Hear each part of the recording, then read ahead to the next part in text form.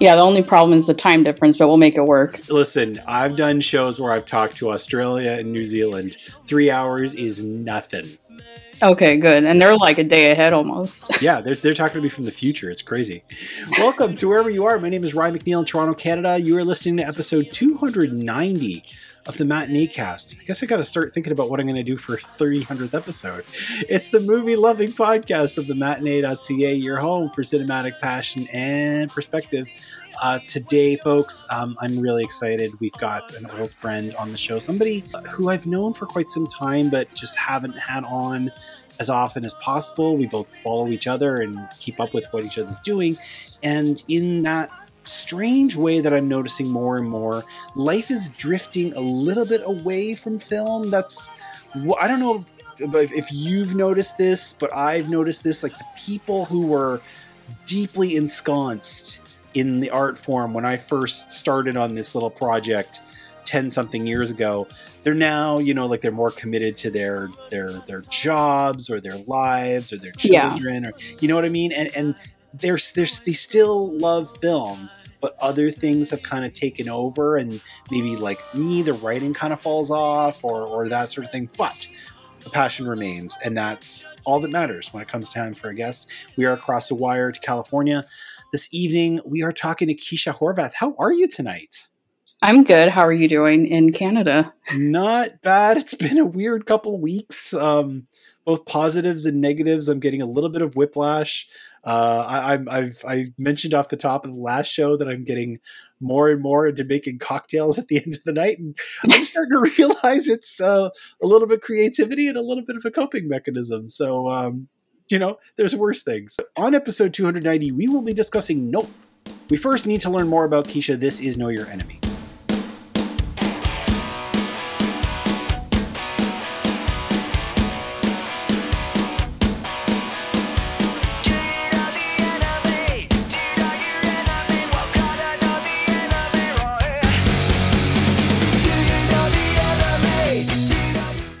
So Keisha first appeared on episode 247. We talked about American Utopia, David Byrne's American Utopia.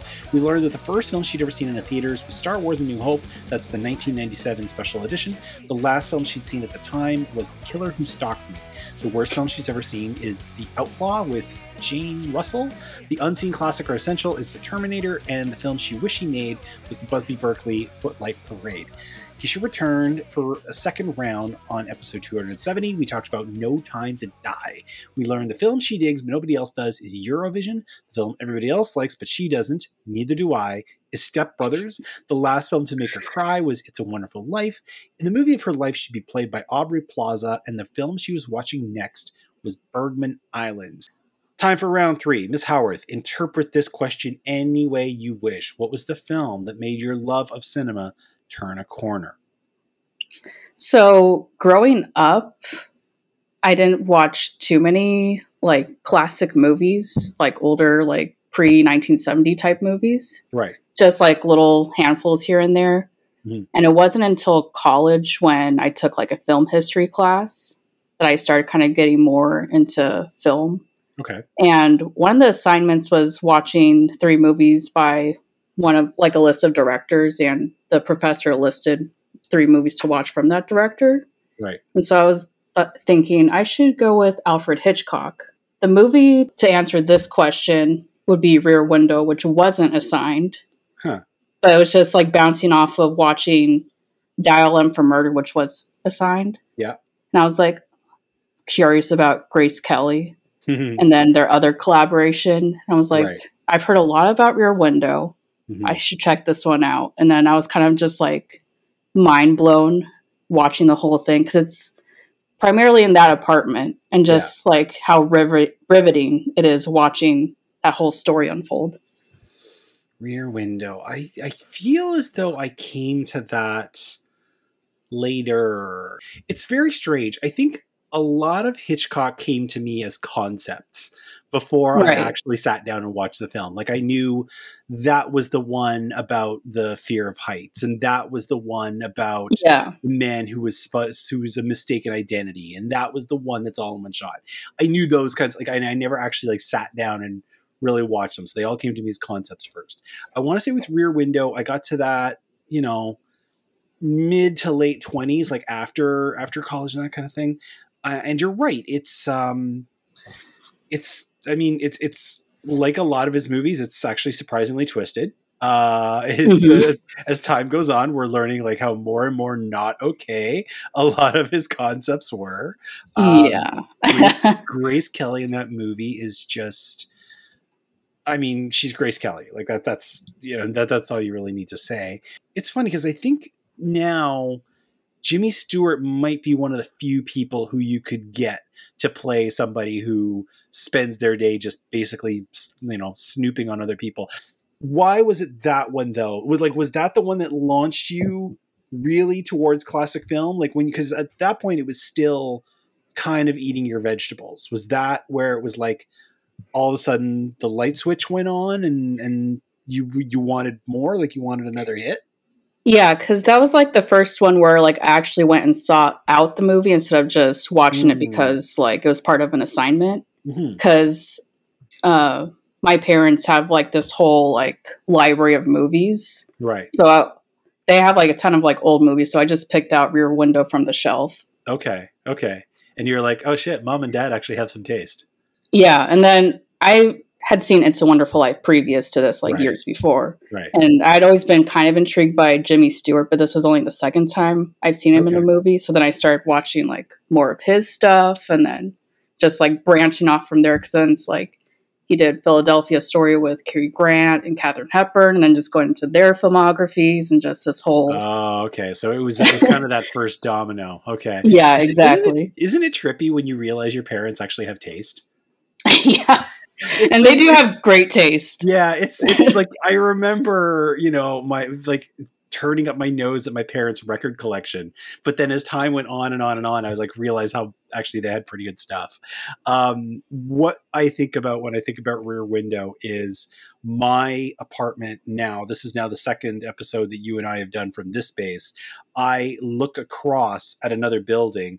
And it's not even like. It's not like Jimmy Stewart. Like I do not need binoculars. I am across 4 lanes of traffic from the next building. Like I could probably throw a baseball to one of their balconies very easily. I try not to look in windows. Like I'm really, really hyper cognitive of not staring at my neighbors. Like if they're out on their balcony, okay. But I try not to like, oh, they're watching Drag Race, that kind of thing.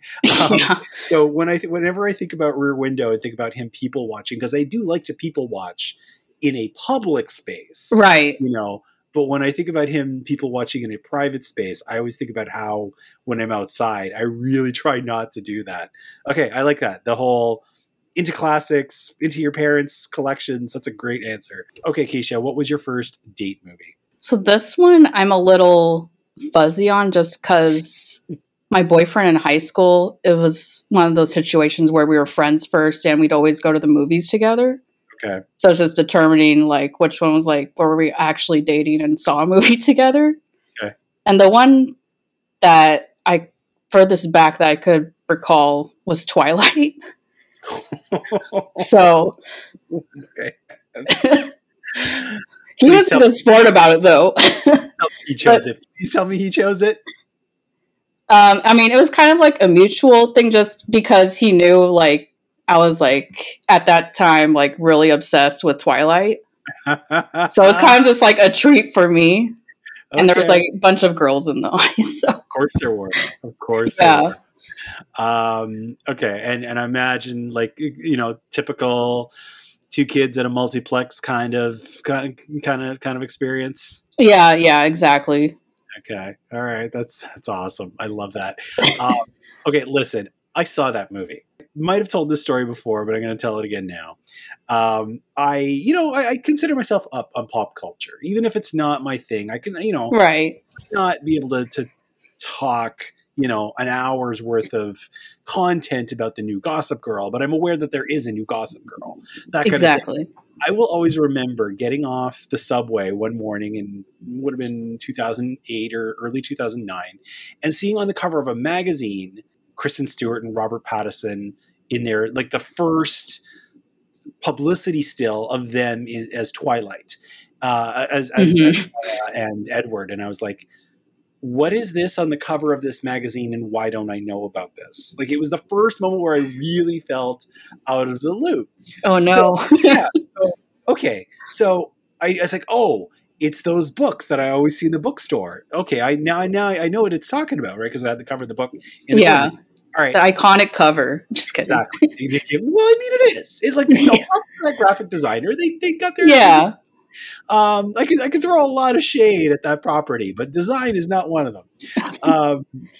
So I read that first book, and I'm like, well, this is not for me. But all right, I was like, maybe it'll make a good movie. So I went and saw that movie. I was like, well, this is not for me either. But I was curious at every step of the way, because I was like, here is this pop culture milestone, really. And that was the thing, was like, I knew books were popular, and I could tell that the hype was like building for the movie. I was like, and I just felt so out of the loop. So it's funny that was like something for you and something that you went about. And I was like older enough than both of you that I had like kind of no clue it was coming. Yeah. Weirdly enough, my obsession with that only lasted maybe like 2008, because I never finished the last book and I never saw the last two movies. So I think you're okay. I don't know what happened there. I've heard about some of the stuff that goes on. I think you're all right. I've read the bullet points of it. I'm just like, I think I'm good now. That's what I do. If there's a TV show that I'm just kind of curious about how a certain plot bed wrapped up, and I don't want to keep watching episodes, I just wiki. Yeah, same. Don't have time for everything. Beautiful. Keisha, what is your sick day movie? Please don't tell me it's Twilight. No, that would make me sick. But ideally, it would be like a 1930s, 1940s screwball comedy, just because like the zaniness of it all would distract me from it. I remember a few years ago, I just popped in Bringing Up Baby, and that made me feel a little bit better. So that would be an example of a sick day movie for me. You know what I like about those movies is they're peaceful. It's very strange because they're very talky. Right. But at the same time, at that stage, they didn't feel the need to fill every scene with soundtrack. You know what I'm saying? Like there are a lot of lovely scores in that time, but they were a little bit more economical with the score. So somebody walking into the room music, somebody didn't necessarily need driving up the road music. I was even thinking about this in like I was watching Double Indemnity the other night. Not that that's Super Bowl. No, right. Please do not get those. Like how a lot of the times when they're walking around, or especially when he's driving back and forth to her place, like the music kind of is really, really gentle, really comes and goes. Like there's a lot of times where it's blaring and doing that film noir thing, but it's just I think what I like about those movies for a sick day is they're calm. Like, you know, they're happy and they're slappy and they're you know, like you hear, you know, Cary Grant and Katharine Hepburn doing their speech because they speak that way. The Mid-Atlantic accent. Yeah. But it's not always undercut with like blaring horns and strings and all that. So, and there's something just comforting watching something in black and white. Yeah. So. Yeah. Okay. All right. I like it. Next time I'm not feeling good, I'm going to put on some screwball comedies. I like that. Is it too late, or would Monkey Business also count? I think that's like kind of like at the end of it, but I would still count it just because there is like kind of wackiness in that movie. Gotcha. I love that movie so much. Sorry, just any excuse I can have to work that one in, I take it. What was the last film to leave you speechless? This is probably kind of an unconventional answer, but just a couple weeks ago, for the very first time, I saw Face Off. And like I knew like the very bare minimum about that movie. And so I would just like could not believe how absurd everything is, but it was awesome. It's magnificent. I mean, it is so shitty, but it is just magnificently shitty. There had to be a moment where you were saying to yourself, "What am I watching?" Come on, like multiple times. Share it with the group. What was the one moment that really jumped out and you're like, "What is this?" I mean, even just like the beginning where it's like, oh, we're gonna like switch your faces, because like I knew there was like a body swapping of some sort, but I didn't know they're like literally actually taking off the faces. Yeah. And just seeing John Travolta and Nicolas Cage like embody each other's characters was a lot of fun to watch, because I saw this in a theater, so that kind of heightened the experience. Tell me it was a full house too. It was pretty. I mean, I saw it at the Academy Museum, which is like a huge theater, so it wasn't like completely full. At the Academy Museum? Yes, it was amazing. Wow. Oh, I'm so jealous. Because it was nominated for 1 Oscar, so they're like, okay, we're going to show this. Probably? Yeah, it was sound, but it's one of those, like, because they used to have like a ton of sound categories. Now it's just like one category, so it technically doesn't exist anymore. Right. Oh, that's incredible. Okay, listen, I love that movie. It's terrible, but it's just like, it's such wonderful garbage. Nicolas Cage, seriously, he is just like not holding back at all. John Woo with like, when we talked about Massive Talent on this episode, on this show 2 episodes ago, we talked about like the severe lack of doves. I love that there's the doves. I love that there's the boat chase. I love that there's so many guns. Oh, it's like all the action cliches like bumped up to 100. Every one of them, and yes, 2 of the hammiest actors in like modern history, basically doing each other as yes. Okay, yeah. I can only imagine like seeing that now and being like, what is this? At the time, when I was younger and I saw it, I was just like, wow. I'm glad I like went into it like practically blind too, because I just like made it all better. It made you so much that you saw that blind as a grown up. Oh, that's fantastic answer. I love it. Okay, finally, there's no way you're going to top that answer. I know. What is a movie quote? We don't want you to go anytime soon, but what is a movie quote that would be your epitaph? So I think my answer here is kind of influenced by recently being reminded of Billy Wilder's tombstone. It says, like his name, I'm a writer, but nobody's perfect. So I'm like, well, you know what? That's a perfect quote. Well, nobody's perfect. I'll put that on mine. Won't be as powerful, but it's true. I like it a lot. I need to. It will be in the show notes because I cannot remember it off the top of my head. But the quote that I always come back to is, there was somebody who won an Oscar for, I want to say it was like Best International Short or something to that effect, in the late 90s. And when he got up there to accept his Oscar, he said, "I would like to thank God, but I don't believe in God, so I will thank Billy Wilder." That's awesome. I need to, and Billy Wilder was watching like at home that year, so I'll find out who that was and put it in the show notes. I'll put a picture of that tombstone in the show notes. I like it. Yeah, I'm a writer, but nobody's perfect. Very good. Well, that's more about Keisha. You'll learn more about her when she inevitably shows up for another episode. At this point, I'm going to say February. But, sounds good to me. All right. For now, though, we are going to go into the new slang. We are not going to do the other side this episode. We're just going to try and turn this one over quick. So we're going to talk about this movie. I feel like we'll be talking about this movie for a minute or two anyway. So you'll have some good content on 290. The new slang this time is nope. Right after this.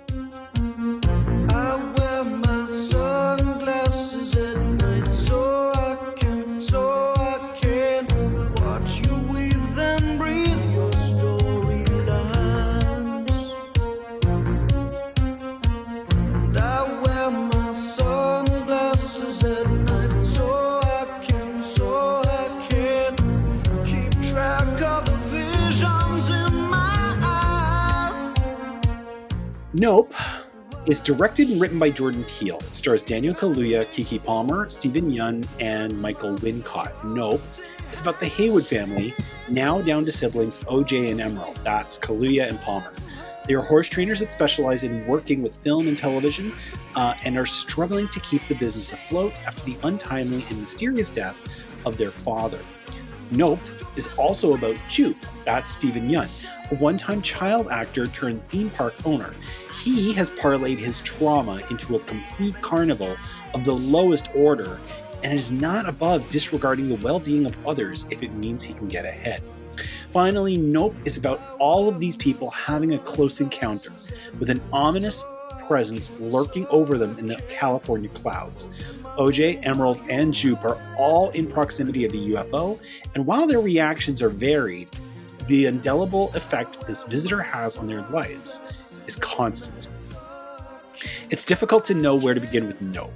Like, literally, coming up with this intro was really difficult. It's a film that comes with expectations and preconceptions. It's a film that's about an awful lot and likewise very little. Thinking through it, one can't help but notice a theme running through the film is how one responds to a loss. One family is looking to get their business flourishing after losing the patriarch. Another man has spurred his own trauma into a life that would make P.T. Barnum proud. The experience of seeing this movie is even a response to loss, as to soak it in. After so much time sequestered at home, we are asked to go back out into the world and do what we used to do carefree. So, pop quiz hotshot. With all of these themes and responses of loss, what was the one that resonated to you the most? Definitely Jupe's story, just because it was so visceral and kind of, we see much more of his backstory compared to OJ and Emerald. And then just seeing how he kind of funneled that trauma into something that could make him money, basically. It's strange seeing him do that. Like, it's you kind of think of all sorts of child actors who have gone on to do other things, and some of them you can see are really carrying the weight of what they used to do. Others are, trying to leave that all behind. He kind of seems to be this one who's like, I don't know, in the middle? Yeah, because his backstory with the sitcom he was on is kind of hidden in his office, but it's still out there for people if they have the right amount of money. Yeah, really. No, that's a good answer. I think for me, what really embodied a response to a loss it's just a kind of a side touch, but it was one of these things that really is going to stick with me in this movie. It's this one, not even a secondary character, but like a tertiary character. The actor's name is Sophia Cotto. The character's name is Mary Jo Elliott. She was one of the castmates on this sitcom that Jupe was on as a kid. We learn at the beginning of this movie that the sitcom was the stage, literally and figuratively, of an animal actor, giving into its own animal instincts and having a violent outburst, and it really taking it out on this one actor and disfiguring her.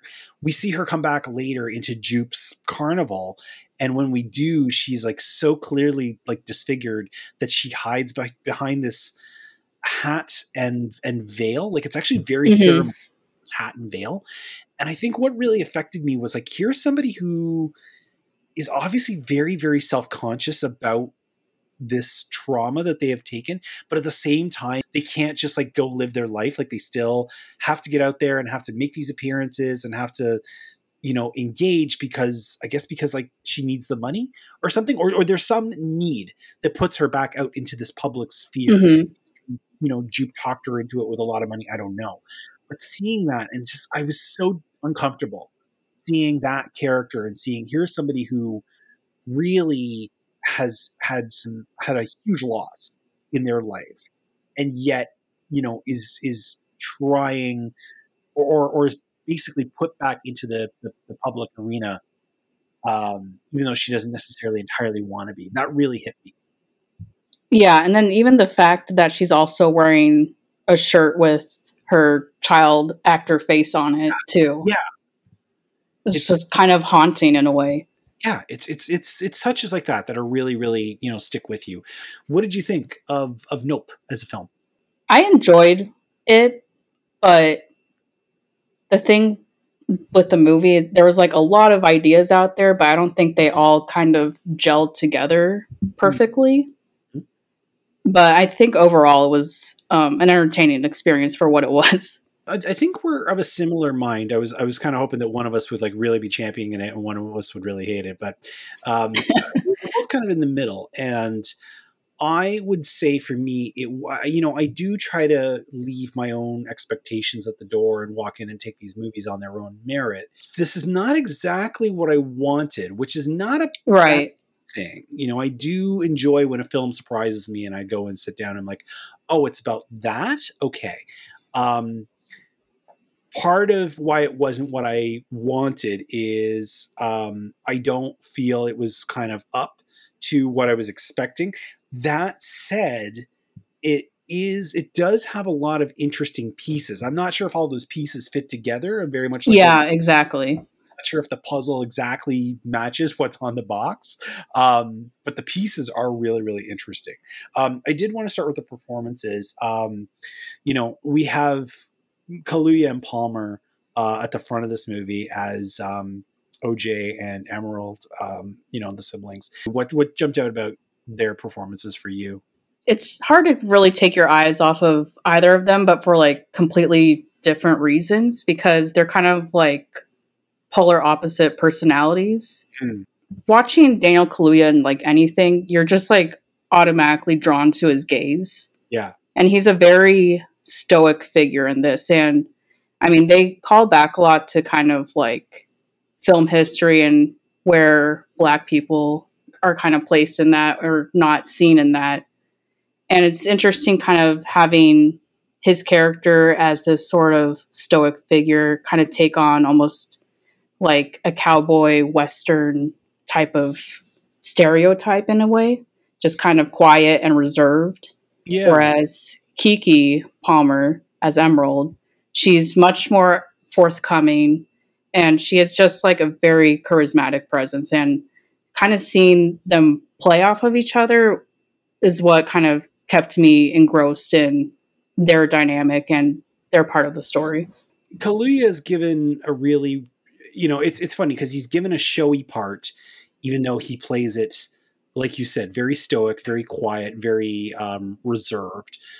We've seen now, for years now, we've been seeing him do all kinds of things. I mean, shit, he's an Oscar winner now, so that's cool to say. But we've seen him do all kinds of different things. We've seen him get very loud. We've seen him get very vulnerable. We've seen him, we've seen him get violent. He's got a lot of things going on in this movie. He's got a desperation. He's got a quietness in this movie. He's got a sadness in this movie. He's got a lot of fear, but he's also got a lot of determination. Like the hand that he is dealt at the beginning of this movie, where he's got to watch his father die in this freak accident of shrapnel raining from the sky. Of all the ways you kind of think that your parents are going to go, that is not one of them. And then to try to keep this legacy going, to hear Emerald tell it, or to hear their father tell it, of how they are descended from the first movie star, and they're, they know their stuff and they're as good as any other game out there. But because they're a small business, probably because they're a Black owned business, they have a harder time getting the work. So we watch him take on that weight of all of that, and then aliens. It's incredible to watch him work. On the other side, we have Keke, who's, she's been around, but this is kind of, I dare say this is probably her showiest part so far in major films. On the one hand, she's given the easier play because she's much more outgoing. She's much more of a smart ass. Like in my head, I can already hear 5 stars, Angel, 5 stars. Yes. When she's talking to the tech guy and even giving him his review. And, we're all about the hustle these days. We're all about like and subscribe, myself included. She's given a lot more, but even watching her go through the machinations of the plot to try to capitalize on what they're seeing, to see her express how sad she was being left behind out of the business. She's actually given a lot to do in this movie. She's not just the sassy sister. Her character is given a lot of complexity. Yeah, and I thought especially like in the third act, towards the climax, you see the whole range of emotions from her. Yeah. No, I love them both as leads. And then of course the really, really complicated part, and the person who we should not be surprised because he's just been cranking out the hits this decade and the decade before. Steven Yeun is Jupe. This performance is amazing. Of course, with just how disturbing his whole backstory is, what really sells it is also just him in that present time. Mm-hmm. And just kind of like you see, he almost kind of has a mask on as far as just covering up like what's kind of bubbling inside of him. It's wild to see him do this. We are witness to the ferocity of Steven Yeun as an actor. I would love to say that we all saw this coming with Walking Dead, but I think Walking Dead actually sold him short on what he is capable of. And watching him now in movies like this, in movies like Burning, in movies like Minari, we are really starting to see just how talented this guy is. Another Oscar nominee. I'm happy to say I'll be happier when he's holding a trophy. Right. How do you embody somebody who just never processed their trauma and who had several options on how to deal with it, and so clearly chose the wrong one, but at the same time has been so successful doing it? It's equal parts behind the music and, as I said, P.T. Barnum. I mean, it's kind of similar, I guess, in a way to how Daniel Kaluuya has a sort of quiet performance. He does as well, but then he has the bursts of showmanship in front of like the crowd of people at Jupiter's Claim. Yeah. And just kind of seeing how he has to put it on and then like turn it off until like the very end, and he's just like awestruck by what's in front of his eyes. It's very All That Jazz, Better Call Saul, Showtime. Yes. And then, of course, so we can't talk about this movie without circling around to Jordan Peele. It's kind of trippy to say after only 6 years of, how long ago was Get Out? Was Get Out 2016 or 2017? 17, I think. Yeah, 2017. After only 5 years of making films, 3 years of three movies over 5 years, it's kind of crazy to think about Jordan Peele as a brand. And yet, that's exactly how the studios are now treating him, because he's the brand even when he's a producer. Like, I remember last summer, Candyman was trotted out as a Jordan Peele production, not a DaCosta film.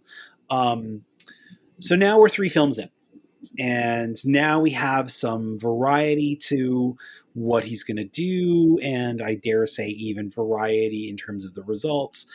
Where are we at with Jordan Peele for you? He's definitely a name now where if he has a new movie out, I want to go out and see it, which I've done so far for his 3 movies. Yeah.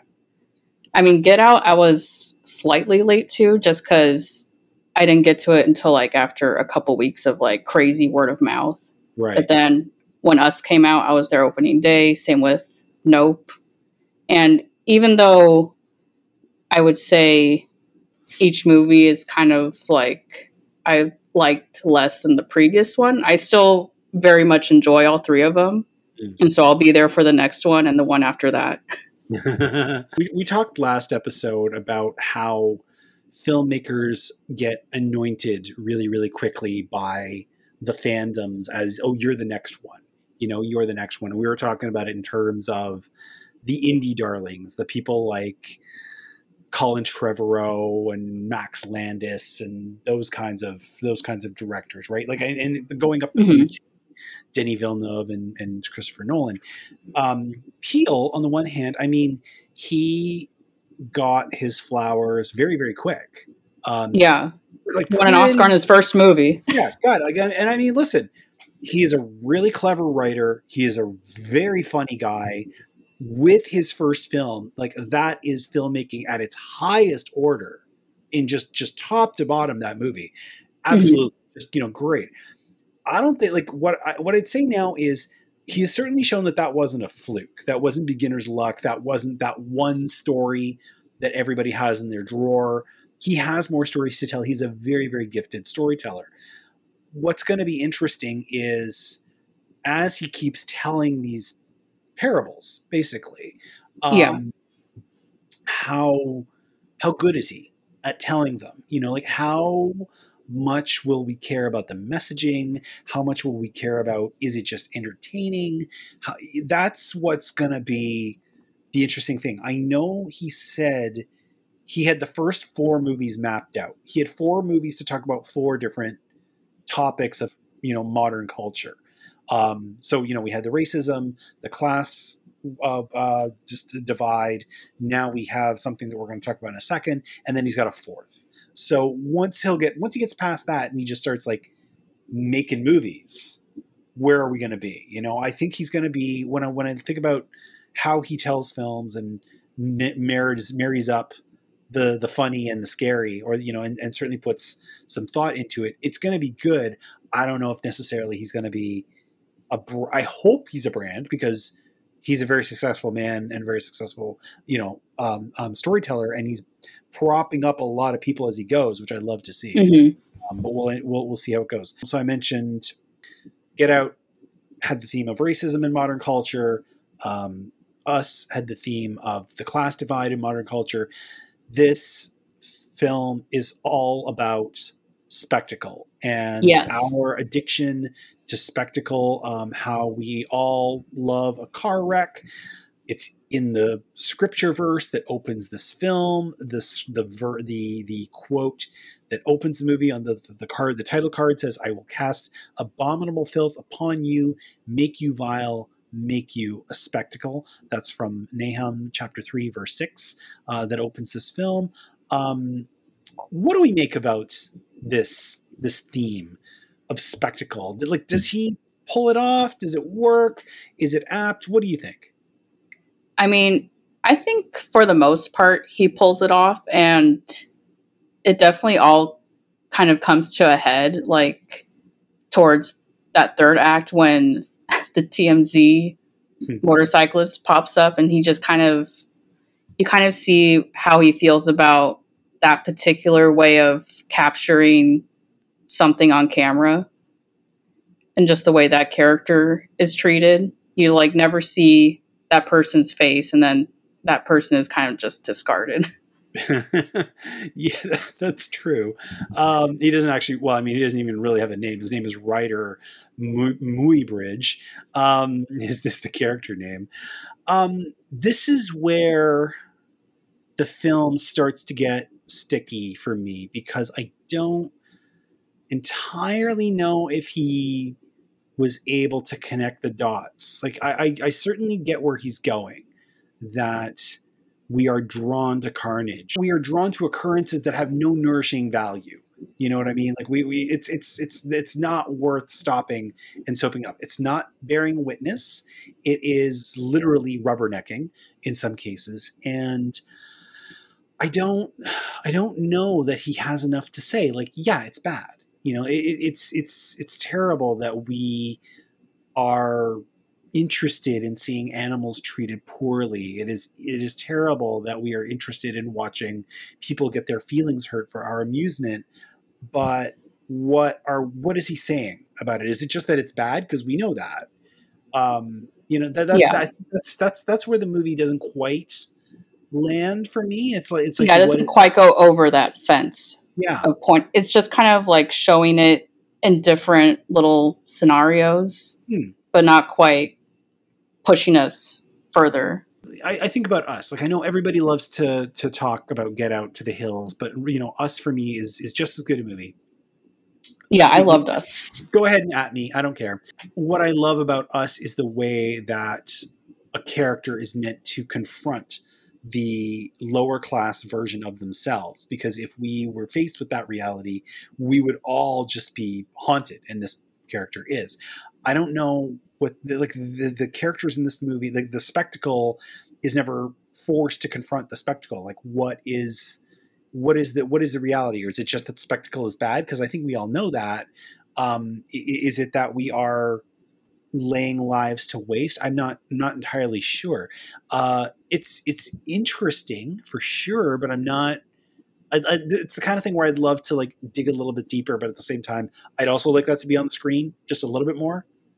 Yeah, and then as someone who works in the news industry, yeah, we have like this cynical saying, "If it bleeds, it leads." Yeah. So there's that kind of like, there's always that thought in my head in just like my day-to-day life and just how we need to see like Pixar didn't happen basically. Yeah. Well, and that's actually a great point because that actually leads me to my next point. The other theme that this movie does, and this one lands, is the theme and listen, I am guilty of this shit. Yes. The trend to document. We need to take pictures of the restaurant we were at. We need to take pictures of, listen, guilty, Your Honor, the books we are reading, the cocktails we are making, the park we are sitting in. If we don't take a picture, it's like, did it happen? And I look at things like, I remember somebody who I follow on Twitter was at Derek Jeter's last game. We were talking about baseball before this broadcast. Mm-hmm. I'm going to bring it back to baseball. Somebody I know was at Derek Jeter's last game. And Derek Jeter's last game, he actually got the game-winning hit. And this person took a picture of it on his phone as it happened. This person was miles out in center field. And their picture is of little dots in the middle of Yankee Stadium. And I'm thinking in my head, rather than just witness that amazing moment happen, yeah, you had your phone out and you took something that is not good content. It's yours. It's great. You documented it. Fantastic. But it is not, something that was worth the experience. This film takes it in a whole different direction. This film takes it into documenting terrible things, documenting carnage, documenting in the hopes of capitalizing on it. That is a theme. Again, I'm like, that theme was like one step away from nailing it, but it's also competing with this theme of spectacle. The extreme of the lengths people will go to get what they call in the movie the Oprah shot. Mm-hmm, mm-hmm. And just, I mean, nowadays it's like you want to trend on Twitter or go viral on TikTok, things like that. Yeah. And just kind of playing into how we're just like, a lot of people are zeroed in on just like having like that sort of 15 minutes of fame on the internet. Yeah. Yeah. I want one of my tweets to go viral. I want one of my tweets to be retweeted. I want one of my tweets to be quote tweeted. It's like, sometimes I wonder if people actually want to get dragged. Like if people are saying incendiary things just so that they are. One thing I wanted to talk about was the actual, I did enjoy the approach of the alien. In the script, it's called The Viewer. They eventually call it Jean Jacket, which is an interesting name for it. I was really interested by the look of this thing and its role. Like coming into this movie, it's sold and designed and played as a ship. As a flying saucer. I mean, and that's the way it looks. Like it looks very, very much like a classic UFO flying saucer. Day After Tomorrow, 1950s, panic kind of typical alien craft. As we get into this movie, we realize, oh no, this is something very, very different. That actually is where this movie is really interesting. I don't know that it necessarily lands this idea, but at the very least, I'm like, okay, this is something I've never seen before, where the craft is a sentient being and the craft consumes organic material. That I think is worth the price of admission. Yeah, I mean, initially when it's like, because it's like kind of slowly revealed over time, like what we're actually looking at. Yeah. And even like the first hint of it, I was like, wait, is this like what I think it is? And then it turns out to be this creature Mm-hmm. And I thought that was a cool way of kind of just slowly unraveling what's hiding in the clouds. I'm a big one for design. I've said this like years and years and years ago on this show, not anytime recently, but I've said I'm a big one for creature design. It's one of the reasons why I love Attack the Block. I think we're setting a new record for film name drops in this episode. Making up for not having the other side. Exactly.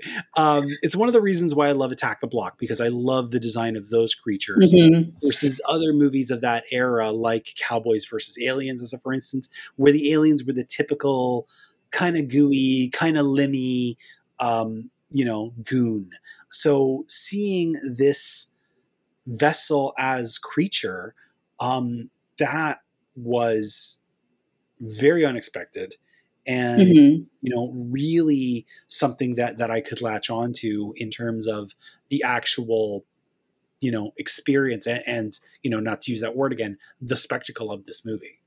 Yeah, and then I wasn't even expecting it to take on any other sort of form as it does in the final scenes too. Yeah. So that was pretty cool to just see how far their design went.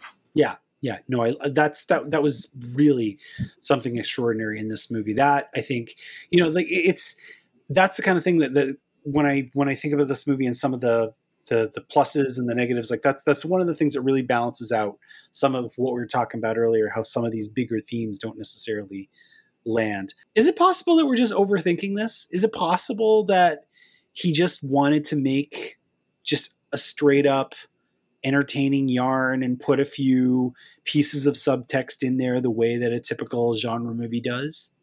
I kind of think so at this point, because I mean, there's a lot of questions after the movie, but for me personally, I don't necessarily need them answered. It's just something more to ponder afterward, kind of just have it linger in your mind. Were there? Like what? I mean, just kind of like, where did this creature come from? And then space. Well, yeah. Well, I mean, it could have come from the ocean floor. You never know. Yeah, but I mean, like, just if somebody's asking that, you're not. Sorry, I don't mean to. No. Just kind of like theoretically. I mean, yeah. If people if somebody's coming away from this movie wondering, but where did it come from? Why? Yeah, like I said, I don't need like those sort of questions answered, but it's still there. Like, you don't know everything. Yeah, no, I'm okay not knowing that. Yeah. I think we're gonna find this out for sure with whatever the next movie is like, either the next movie is going to be more of this where the themes are a little bit deeper under the surface, and or not as big a part of the overall story, or we're going to go back to Us and Get Out where it's going to absolutely be the story. Guess we'll just have to wait and see now. I mean, he's prolific. We'll be waiting for a year and change, and then we'll get that fourth movie. It's interesting to me that you say that, you watched it a few weeks ago and it's faded, because like this is the same year where we had Everything Everywhere All at Once. I watched that movie back in April, and that's the kind of movie that is like so very much stuck with me that I can't. Yeah, same. I can't quote it chapter and verse, but there's a lot of that movie that I've still hung on to, versus a movie like this that is supposed to be his jam. His whole brand is, I'm going to give you mass market entertainment that still comes with message and comes with craft. It comes with things that you're not going to forget, like, the tapping of the teacup or the red jumpsuits and that kind of thing. This movie is handsome. This movie is very well executed. This movie actually has a lot of scope. Of his movies, this is probably the one where he really paints with the broadest brush. But at the same time, it doesn't have as much stickiness as the other ones did. Yeah, I think the screenplay is probably the weakest link here. Yeah. Because I feel like his directing has gotten better with his movies, but maybe the screenplay isn't quite as strong in this movie. Well, I mean, the last two were very, I don't want to say claustrophobic because that's not the right word, but his last two were very contained. His last two, generally in rooms, his last two were very much about being pinned in place, you know, whether you're in the sunken place or you're trapped in one of those cottages or in that car. This movie is very, very vast. This movie is what if a blaxploitation director had been able to, you know, shoot like John Ford, is what this is. You know, he's obviously getting bigger and bigger budgets as he goes. And, you know, he's shooting with Hoyte van Hoytema this time around. So he's got the Interstellar guy shooting his movies now. Yeah, in IMAX. I'm like, this movie is huge, but the actual story, like you say, like the script, it's like it either needed a little more or a little less. Yeah, it almost feels like the draft before the final draft. Yeah. Like it's almost there. I wonder if with another edit, this movie would have been just a little sharper, like just to really refocus some of those themes. Like, I don't think it's long. I don't think it's too short. I think it is exactly what it needs to be, but just the actual, the actual pace of it, the actual payoff of some of these moments, I think could have been reshaped with just like one more pass. Yeah, I agree. Cause it's like I said, I was entertained by it. I enjoyed it, but it wasn't like as completely satisfactory as I wanted it to be. That's the thing. What I think is interesting is we're being hard on a guy after his third film. You know, like this is so interesting to me that we're being hard on a relatively new director 3 films into his career because our expectations are what they are. That's both a blessing and a curse. He'll be fine. I mean, people are saying no to Nope, but they'll still say yes to the next ones. I mean, he's Jordan Peele after all. Yeah. I've said before in this show, I do enjoy what I call an interesting mess. This movie is not a mess, but I feel like it's not tidy, I guess. The other 2 movies are a Swiss watch. This movie is a digital alarm clock on my bedstand that, you know, it's red numbers on a black LED. We end every matinee cast with a souvenir, something tangible or intangible. If you could take away from this movie and keep, you would. Keisha Howarth, what would be your souvenir from Jordan Peele's Nope? Well, I don't know what condition it would be in, considering what happens in the movie, but I would want the hand cranked film camera that Antlers had. Mm-hmm. But considering what happened to it, I don't know. But I mean, I just want the camera itself, but the footage it captured would be a bonus too. Well, there's that. But I think, you know, what we learned about this movie is the camera is going to be returned to where. Right. But I mean, I don't know if it'll like land and break, but but it's so it's metal, right? Like you can put that back together. You drop your iPhone, it's toast. That kind of thing was built to last. We haven't talked too much about this, you know, heist that they basically plan at the end of the movie to capture, like you said, the Oprah shot, and what because they know that this alien Jean Jacket, or the viewer, as depending on what you want to call it, consistently knocks out anything technological, whether it's a circuit breaker or an engine or even something as simple as a generator. It can just knock out anything that has any kind of power. Find a way to capture it with completely analog technology, which just looks so fun. You know, as somebody who still enjoys writing with fountain pens and playing vinyl records and using that kind of camera, that would be so much fun to shoot with. Yeah, I mean, like I said, I would just want to try out filming stuff with it, but again, the footage would be a bonus. Yeah, this is true. Yeah, it captures some pretty epic stuff. We rate here on the Matinee Cast on a scale of 1 to 4 stars. Keisha Howarth, what do we give Jordan Peele's Nope? I'm kind of in between 2.5 and 3, but maybe leaning a little more towards 3 just because I do have that high regard for Jordan Peele and I do appreciate what he was trying to kind of put forth in this movie. It wasn't perfect, but I mean, I enjoyed the ride. Yeah. I'm going to give it 3. As I said, I'm going to give it 3 based on technique. As I said, the scale of some of this film, just the look of it. Like, this is the kind of film that I can actually put on and just let my eyes soak it in. Things like that carnival is very, very interesting. He makes the most of that valley in between the Haywood Farm and Jupiter's Claim.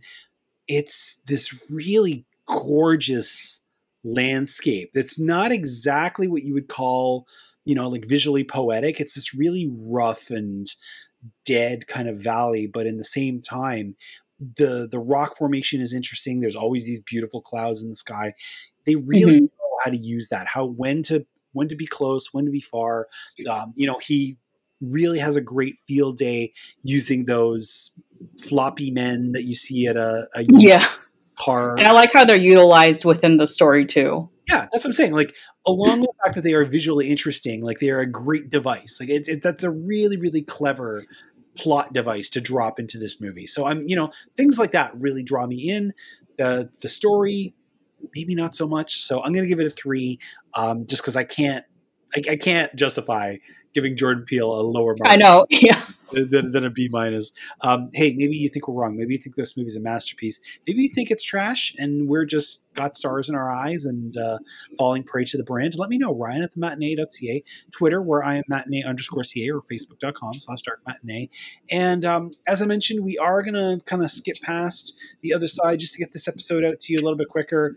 Off the top, like the easy pull, if somebody has seen this movie, they'll easily want to go on and watch or rewatch Close Encounters of the Third Kind. So was there another one that jumped out for you as a movie that somebody could go on to if they wanted to after this movie? I mean, there's been a lot of comparisons to like Spielberg movies, like you mentioned, Close Encounters. I think another good one is Jaws, because of the way these kind of unlikely people come together to try to take down a monster. Yeah, and it's a good comparison. Another one that I would actually suggest that I think went overlooked in its time for reasons, which is actually better than it seems, is go back and watch Spielberg's War of the Worlds. Yeah, that was another one that popped into my head, and even like the 50s one too. 50s one is incredible, and like if you really want effect, like listen to the Orson Welles. Yes, that's stuff. Just like all the War of the Worlds. It's just war all of the worlds, one after the other. Oh, okay, hang on. I got one more, because this one is actually 20 years old this week. If you want more of this, and you want to go back to a time where somebody was a brand and somebody could deliver, go back and watch Signs. You remember Signs? Oh my God. That one image I jumped the first time I saw that. Go back to Signs. Remember when we didn't all hate Mel Gibson? Remember when we weren't making jokes about Shyamalan? Just watch this Swiss watch of a movie that was the same thing. Third one out. People have expectations. I'm starting to hear some people compare Jordan Peele to him now. Just because of their disappointment with Nope, but I don't know. I will hear none of this. There we go. So watch some of those movies; they're all fantastic. And yeah, for the love of, I'll see if I can find. I'm sure, like on YouTube, somebody has the complete Orson Welles War of the Worlds, and if somebody has never listened to that, really listen to that. It's incredible. And if not, the Criterion of the 50s War of the Worlds has it on there. Does it? Oh, it has the Orson Welles recording. Oh, love it. That is episode 290 of the Matinee Cast. I'm so thankful that Keisha Howarth was able to come in on short rest and help me get an episode out to you folks. Come on back on August 22nd for episode 291. We are going to talk about Pig, and I know that's not a new movie. We're going to go back a little bit, and there's a very good reason why. I'm really looking forward to this episode. I got a very special guest lined up, so please come back. And that's an easy one to find. So if you're the kind of person who can't always get out and see what we're talking about in a theater, or you don't have the on-demand service that we pull from, here's one that you can find pretty much anywhere, and you can listen to us talk. Keisha, if people want to follow you on Twitter, where can they find you? At Cinema Cities. Very nice. My site is thematinee.ca for more audio content. You can find back episodes by going to Spotify, Stitcher Radio, Apple, Google, Pocket Cast, TuneIn, Radio Public, CastBox, Podchaser. I'm everywhere. If I'm not somewhere, let me know. I'll go there too. Everything gives you handy ways to subscribe for free and get alerts when new episodes drop. Feedback on Nope or anything else that we talked about today, Twilight, Face Off, for which War of the Worlds you prefer, you can leave it in the comment section of the site. You can email Ryan at thematinee.ca. On Twitter, I am matinee_ca. And there's always Facebook, facebook.com/darkmatinee. Any final thoughts, Ms. Howard? Just watch more classic movies. That's always my motto. Do you have like an underrated classic movie for people to watch? I should really put one in my back pocket, but I mean, just thinking of more screwball comedies. Yeah. A great double feature would just be Barbara Stanwyck in The Lady Eve and Ball of Fire. Oh yeah. I'll second that one. I don't know how underrated they are, but I mean, just go watch them whether you've seen them or not. Okay, I think my underrated one is I would point people, and it's not even really all that underrated, but just when you talk about a brand, because we were talking about Billy Wilder before, I would point people towards Stalag 17. Oh, I love that's in like my top 5 Billy Wilder. Oh, cool! Because like everybody loses their mind about The Great Escape, but Stalag 17 is, it's that without the motorcycle. Is yeah? But with the bonus of William Holden at one of his best performances, his Oscar-winning performance. Yeah. So there we go. Watch those movies, people, and listen to War of the Worlds. For Keisha, I'm Ryan. We will see you at the matinee.